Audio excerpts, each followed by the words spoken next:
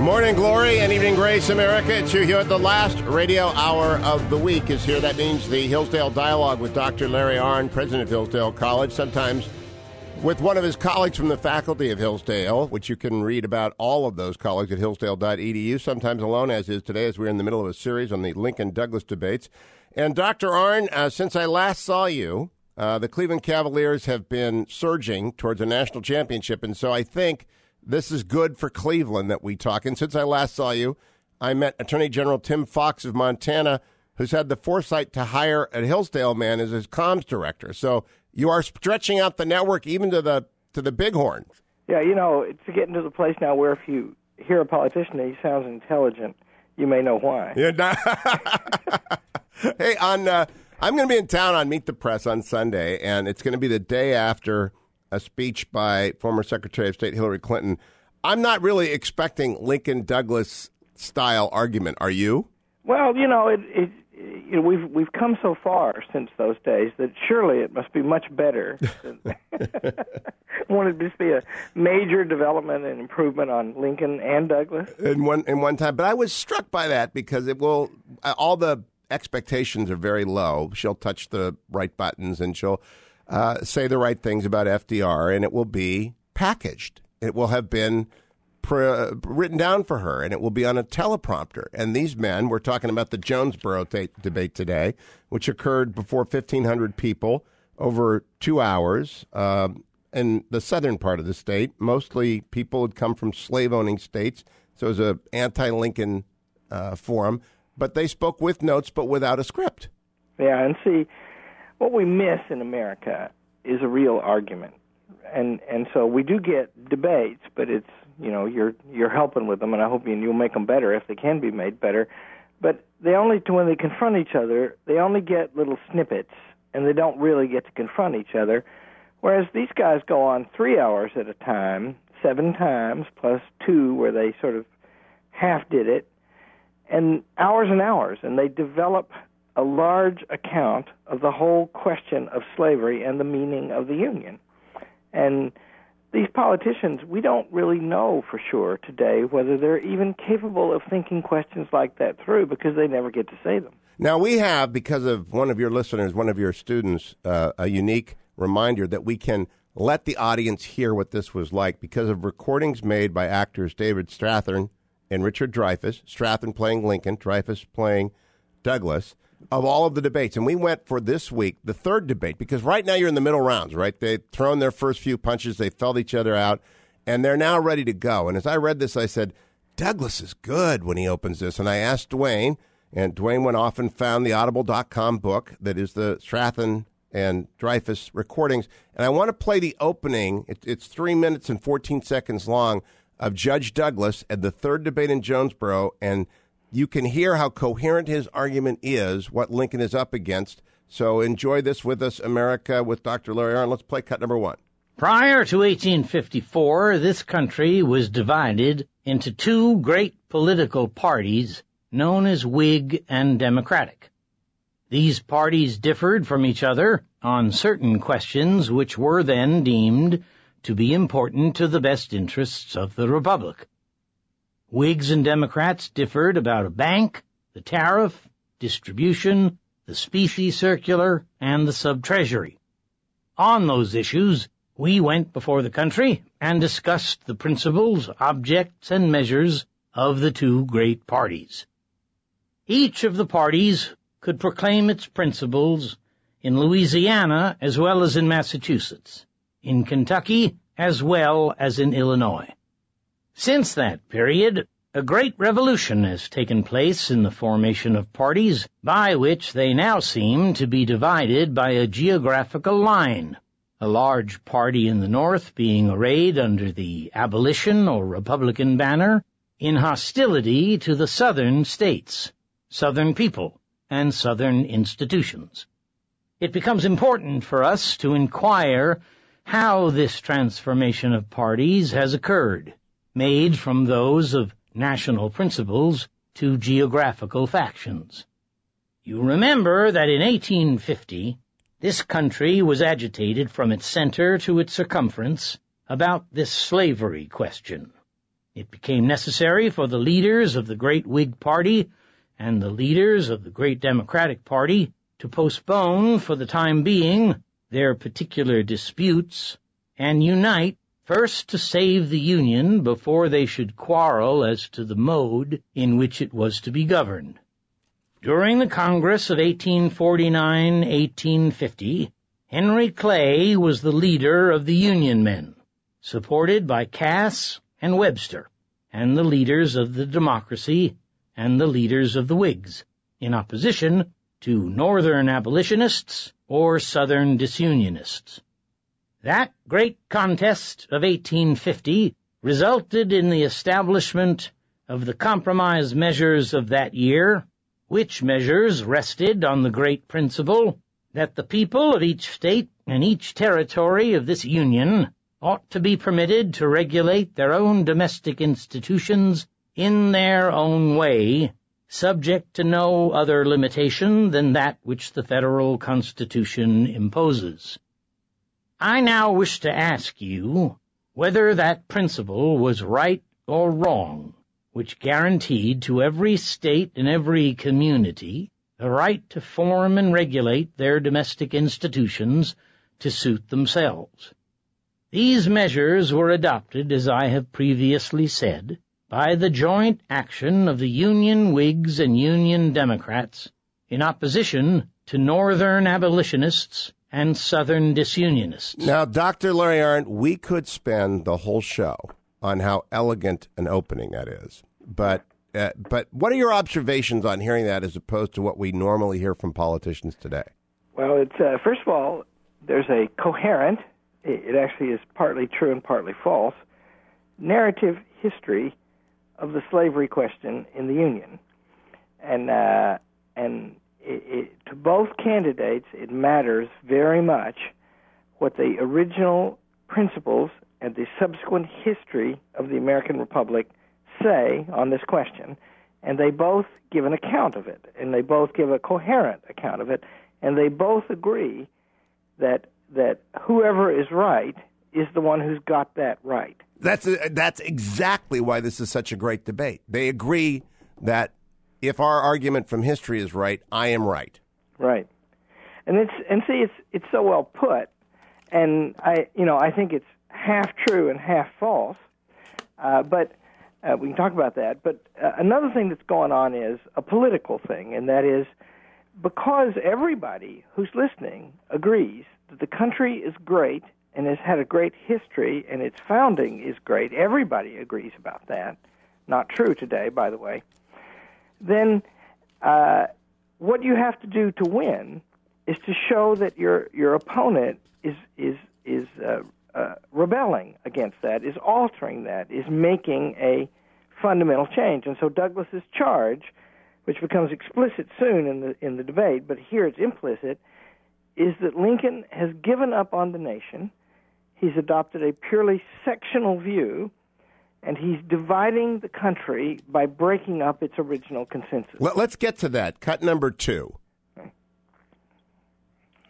All sectional men, all men of abolition sentiments and principles, no matter whether they were old abolitionists or had been Whigs or Democrats, rally under the sectional Republican banner, and consequently all national men, all Union-loving men, whether Whigs or Democrats, or by whatever name they have been known, ought to rally under the Stars and Stripes in defense of the Constitution as our fathers made it, and of the Union as it has existed under the Constitution. How has this departure from the faith of the democracy and the faith of the Whig Party been accomplished? Stop right there, because we got a minute and a quarter, Larry Arnn. We'll come back to it.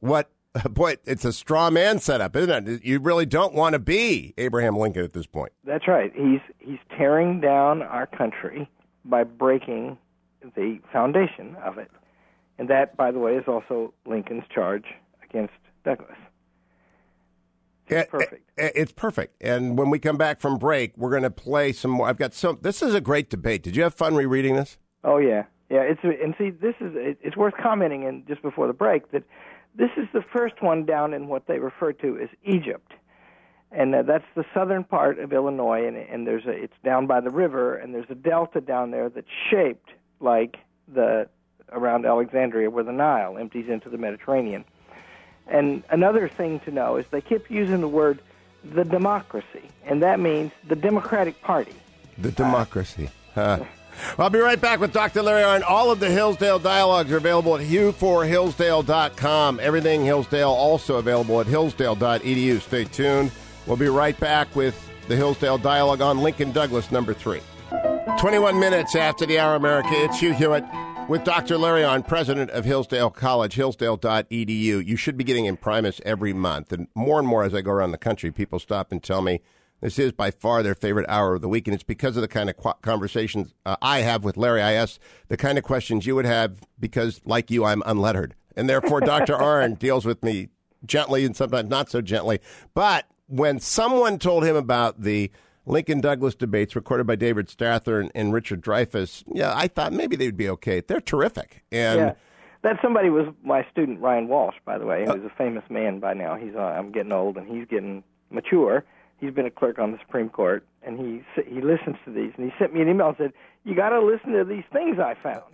They're amazing. They really are awesome, aren't they? Yeah, but I've got to respect the fair use doctrine, so I can only use little clips of them. But I tried to pick the ones from Douglas. I want Douglas to be defeated honestly in an open field as opposed to two Lincoln men trashing him later. And we haven't been doing that. You've been very fair to us. You said, I think, in the first time you have to take Douglas very seriously. Oh, Why? Yeah. Well, because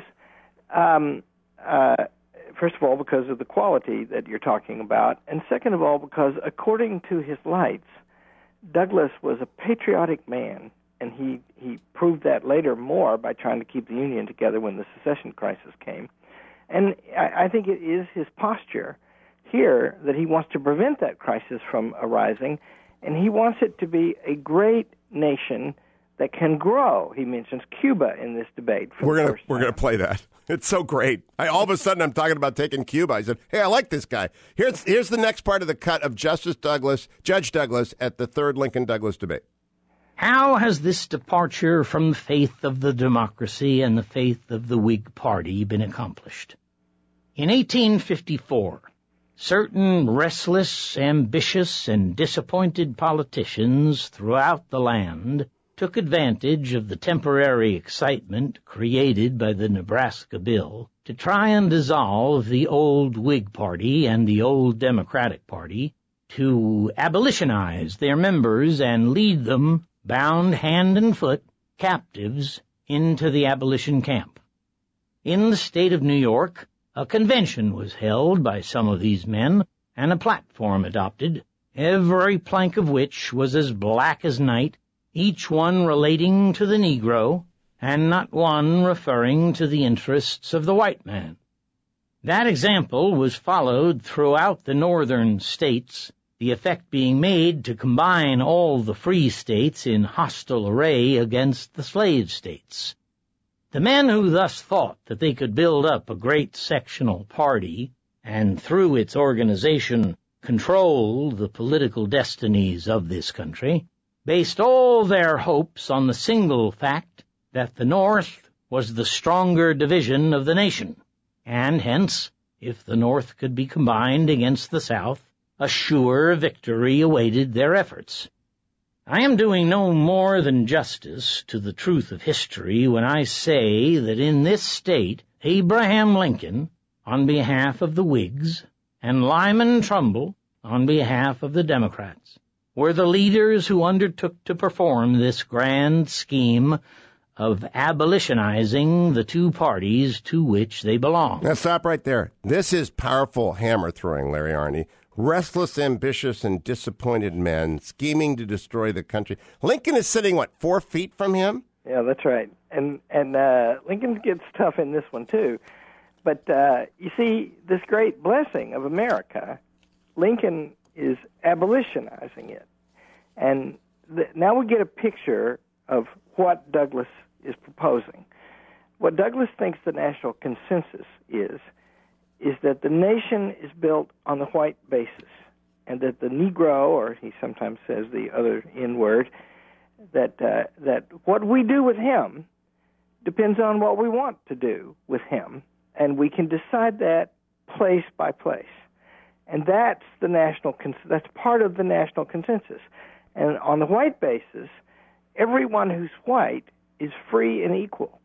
And we can make a hemispheric-wide, great, powerful union on that basis as long as we don't fight about slavery.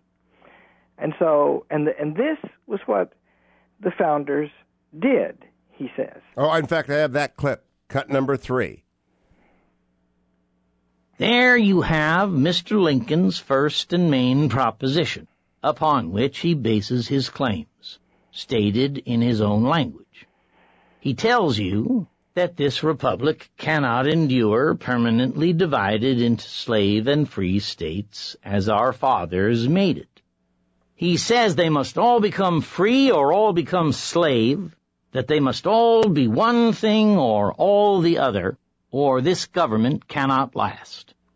Why can it not last if we will execute the government in the same spirit and upon the same principles upon which it is founded? That is a powerful argument, Larry Arnn. That's right. He's going right at the throat here. And remember that what he's not doing is quoting these founders on this question, right? So he's talking about what they did, which was, by the way, not to eliminate slavery uniformly, although, by the way, they abolished it quickly in much more than half the Union. And there must have been some reason why they did that. And they said what the reason was, and you just can't find one of the leading founders saying that the Declaration of Independence does not include people of all colors. They all say that it does. And so he doesn't quote them, he just talks about the effect of the revolution. And then Lincoln has to answer that, see. And you know, things have changed a lot. By the way, what the factors that produced this crisis are a widespread, but not it proved a majority, change in opinion about what the country means, because new ideas grew up that led to the proclamation of slavery as a positive good. You don't get that. But he tries to step around that. I want to jump to cut 6, if we could, Dwayne, because Judge Douglas anticipates Dr. Arnn's objection and says this. My friends, I am in favor of preserving this government as our fathers made it. And then he skips a bit and he goes to cut 7, talks about a Supreme Court decision. The Dred Scott decision covers the whole question and declares that each state has the right to settle this question of suffrage for itself. And he jumps to cut number 8. If we live upon the principle of state rights and state sovereignty, each state regulating its own affairs and minding its own business, we can go on and extend indefinitely, just as fast and as far as we need the territory. The time may come, indeed has now come, when our interests would be advanced by the acquisition of the island of Cuba. When we get Cuba, we must take it as we find it, leaving the people to decide the question of slavery for themselves, without interference on the part of the federal government or of any state of this union.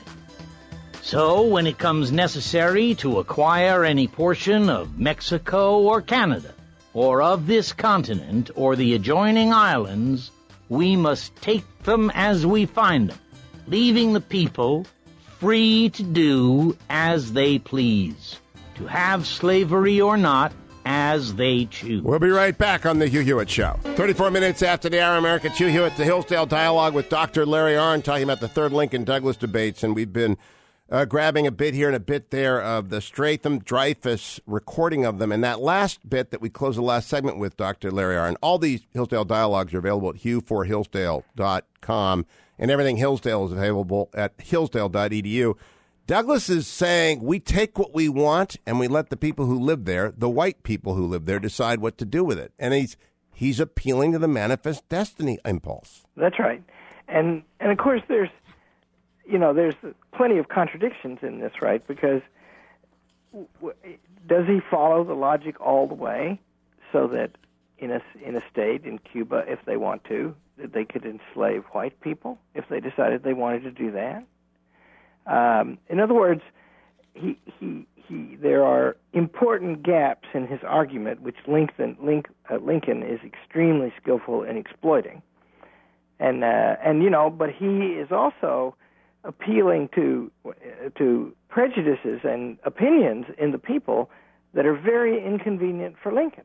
Oh, yes. And so in the next debate, Lincoln is going to say both the most damaging things to his enduring reputation that he says in the whole debates, in the fourth debate, and one of the most beautiful things, he said, most repairing of his reputation. But that's because Douglas has Lincoln under pressure just as Lincoln has Douglas under pressure. And since I wanted this hour to be as fair to Douglas as possible, I'm going to do two more cuts from him before turning to one cut from Lincoln. This is cut back to where Douglas talks about what Mr. Lincoln is trying to destroy, the government as it currently exists. Cut number 4. During that period, we have increased from 4 millions to 30 millions of people. We have extended our territory from the Mississippi to the Pacific Ocean. We have acquired the Floridas and Texas and other territories sufficient to double our geographical extent. We have increased in population, in wealth, and in power beyond any example on earth. We have risen from a weak and feeble power to become the terror and admiration of the civilized world.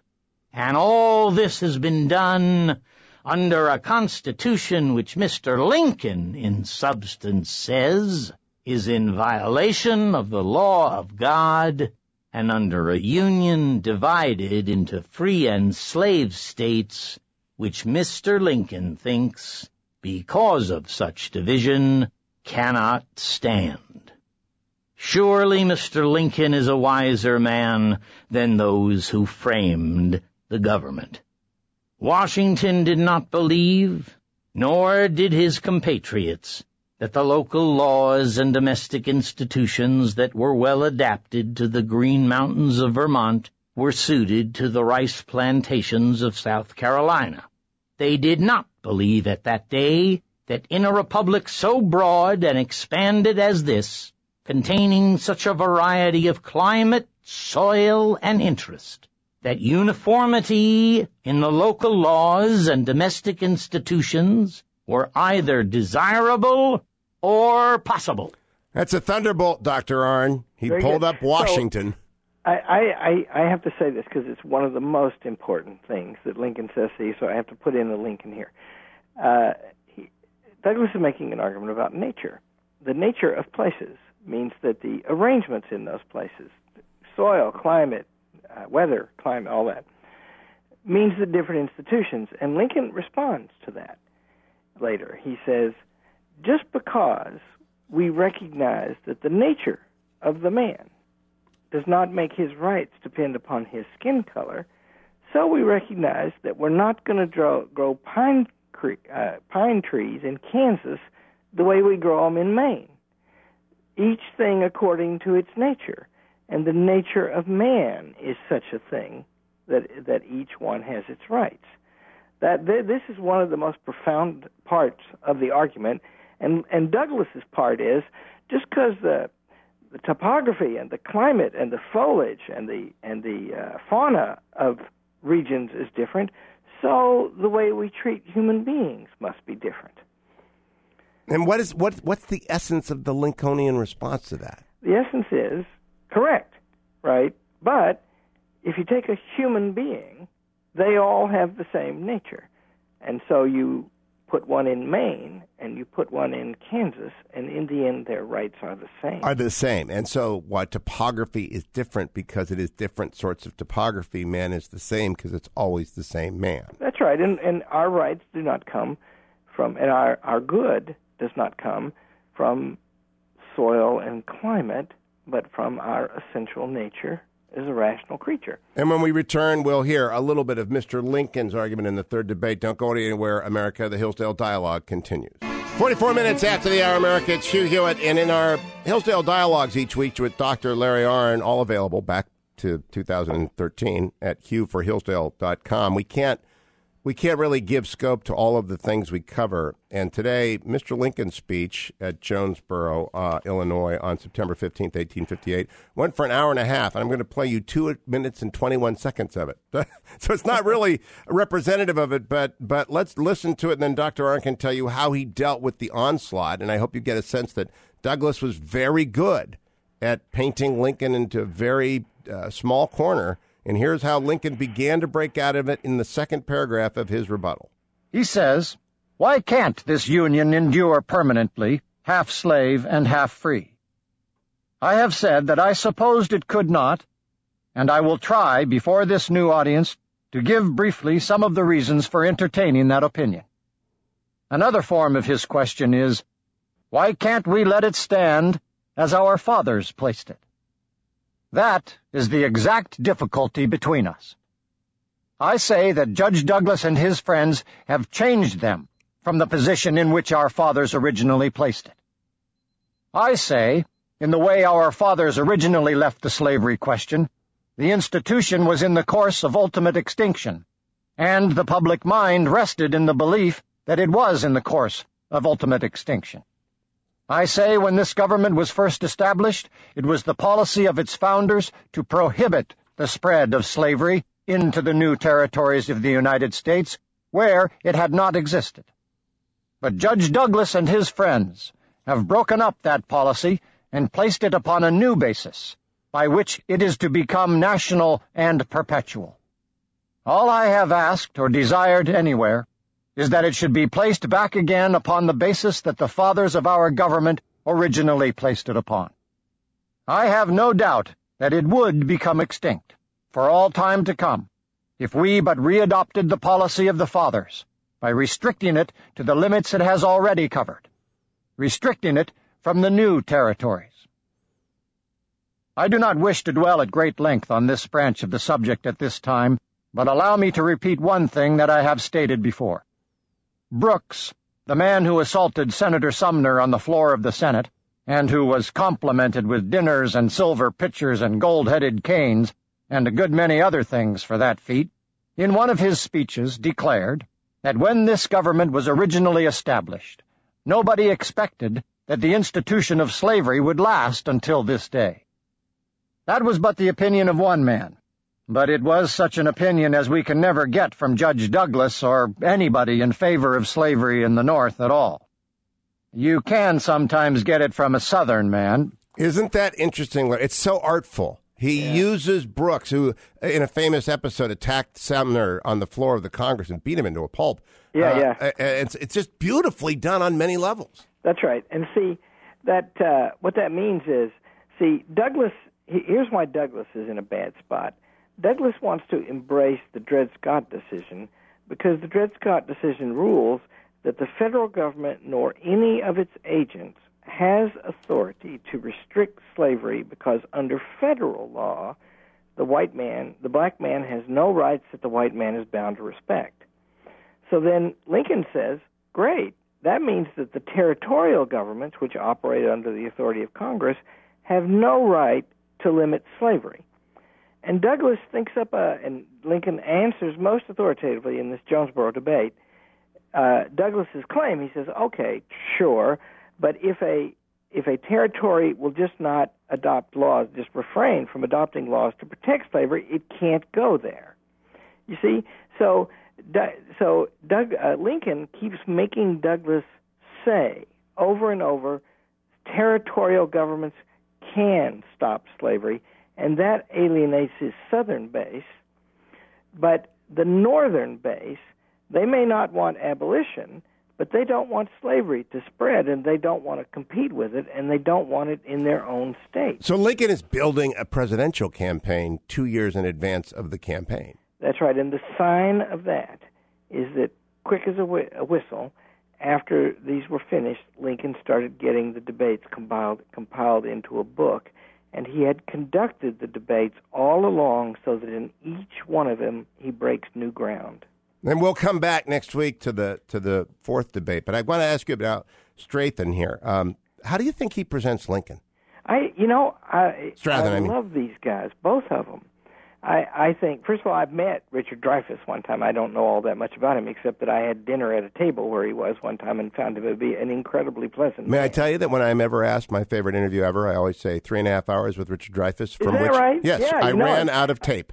I see, and I know him a little, and I just think I've always liked him as an actor, and I've always liked Strathan as an actor too. He's you have to remember that one of the differences between Lincoln and Douglas is, first of all, logical. Lincoln, he memorized all of the propositions of Euclid, and he talks like a guy who's done that. And then the other thing that's different is there's a kind of looming moral judgment all the time in Lincoln, and he's telling people, we can't do this. There's a doom coming upon us if we do. And we had less than a minute. I was in your home after you received the Bradley Award, and young Tom Cotton, the great senator from Arkansas, was talking, and I have been reading these things, and I get a sense, and I don't think it's because of friendship, that his demeanor is not that unlike of the way that Lincoln argues. Do you think? Oh, yeah. He's my wife says of Tom, he's very focused, isn't he? And Lincoln was like that, too. And Tom's, this tall, angular guy. Exactly. And, so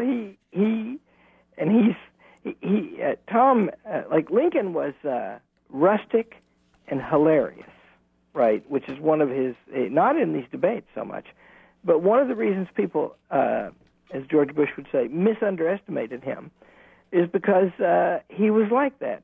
Tom is not like that, but he carries himself, as you say, like Lincoln. Yeah, this is a wonderful. You have to tell what's the name of your student? Ryan, that he has done us a good thing, and I'll bet many, many thousands of people are going off. I could teach a course off of these tapes. Oh yeah, people should go buy it. Audible.com is where you can get it. Yeah, Audible.com. Dr. Larry Arnn, we will talk next week about debate number 4. Lincoln goes first next week. We'll give him more time. Don't go anywhere, America. I'll finish up this week's Hugh Hewitt Show.